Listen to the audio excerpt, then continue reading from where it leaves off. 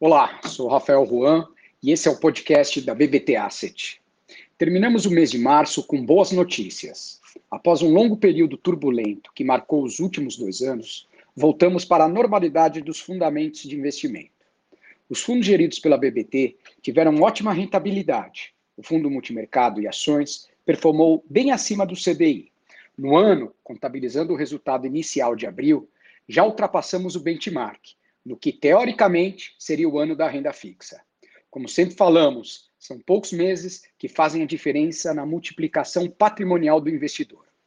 O Brasil voltou a figurar com sua devida posição no mercado internacional e, por hora, passa a ser o destaque dos países emergentes. A mudança nítida de humor dos investidores aos ativos de risco doméstico gerou forte valorização das small caps, que foram um belo destaque, e acreditamos que esse é apenas o início de um movimento de grandes proporções. As empresas domésticas brasileiras continuam extremamente baratas e o potencial de valorização nos deixa animados. O mercado local estava bastante pessimista e fora de ativos locais. A premissa de que o final do ciclo de aperto monetário se aproxima e a melhora do sentimento com a macroeconomia estão forçando os fundos a reajustarem suas posições, valorizando assim ativos que estamos posicionados. O efeito dólar e commodities trará um refresco na inflação a partir de abril.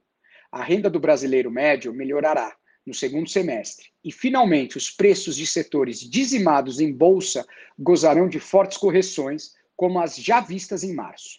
Talvez estejamos vivenciando um dos melhores momentos para investir em ações locais e títulos públicos de longo prazo, que foram fortemente penalizados nos últimos 2 anos.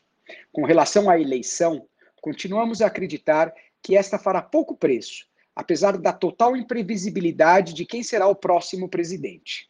O movimento de ambos os candidatos em direção ao centro faz uma descompressão de risco e vemos a eleição sendo um fator de upside no mercado, e não o contrário.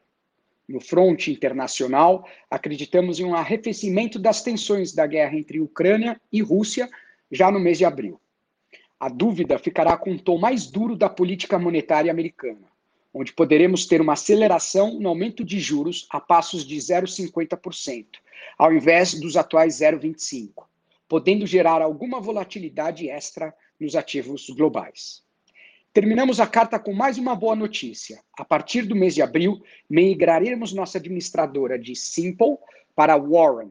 O objetivo é acelerar o crescimento de captação com um parceiro que tem um valor sobre gestão acima dos 5,5 bilhões. E, principalmente, para termos ganhos de melhores serviços, como conta digital, extratos mais modernos e menores burocracias. Tudo para melhor atender os nossos investidores. Para mais detalhes, leia a carta ao contista ou acesse o nosso site. Abraço.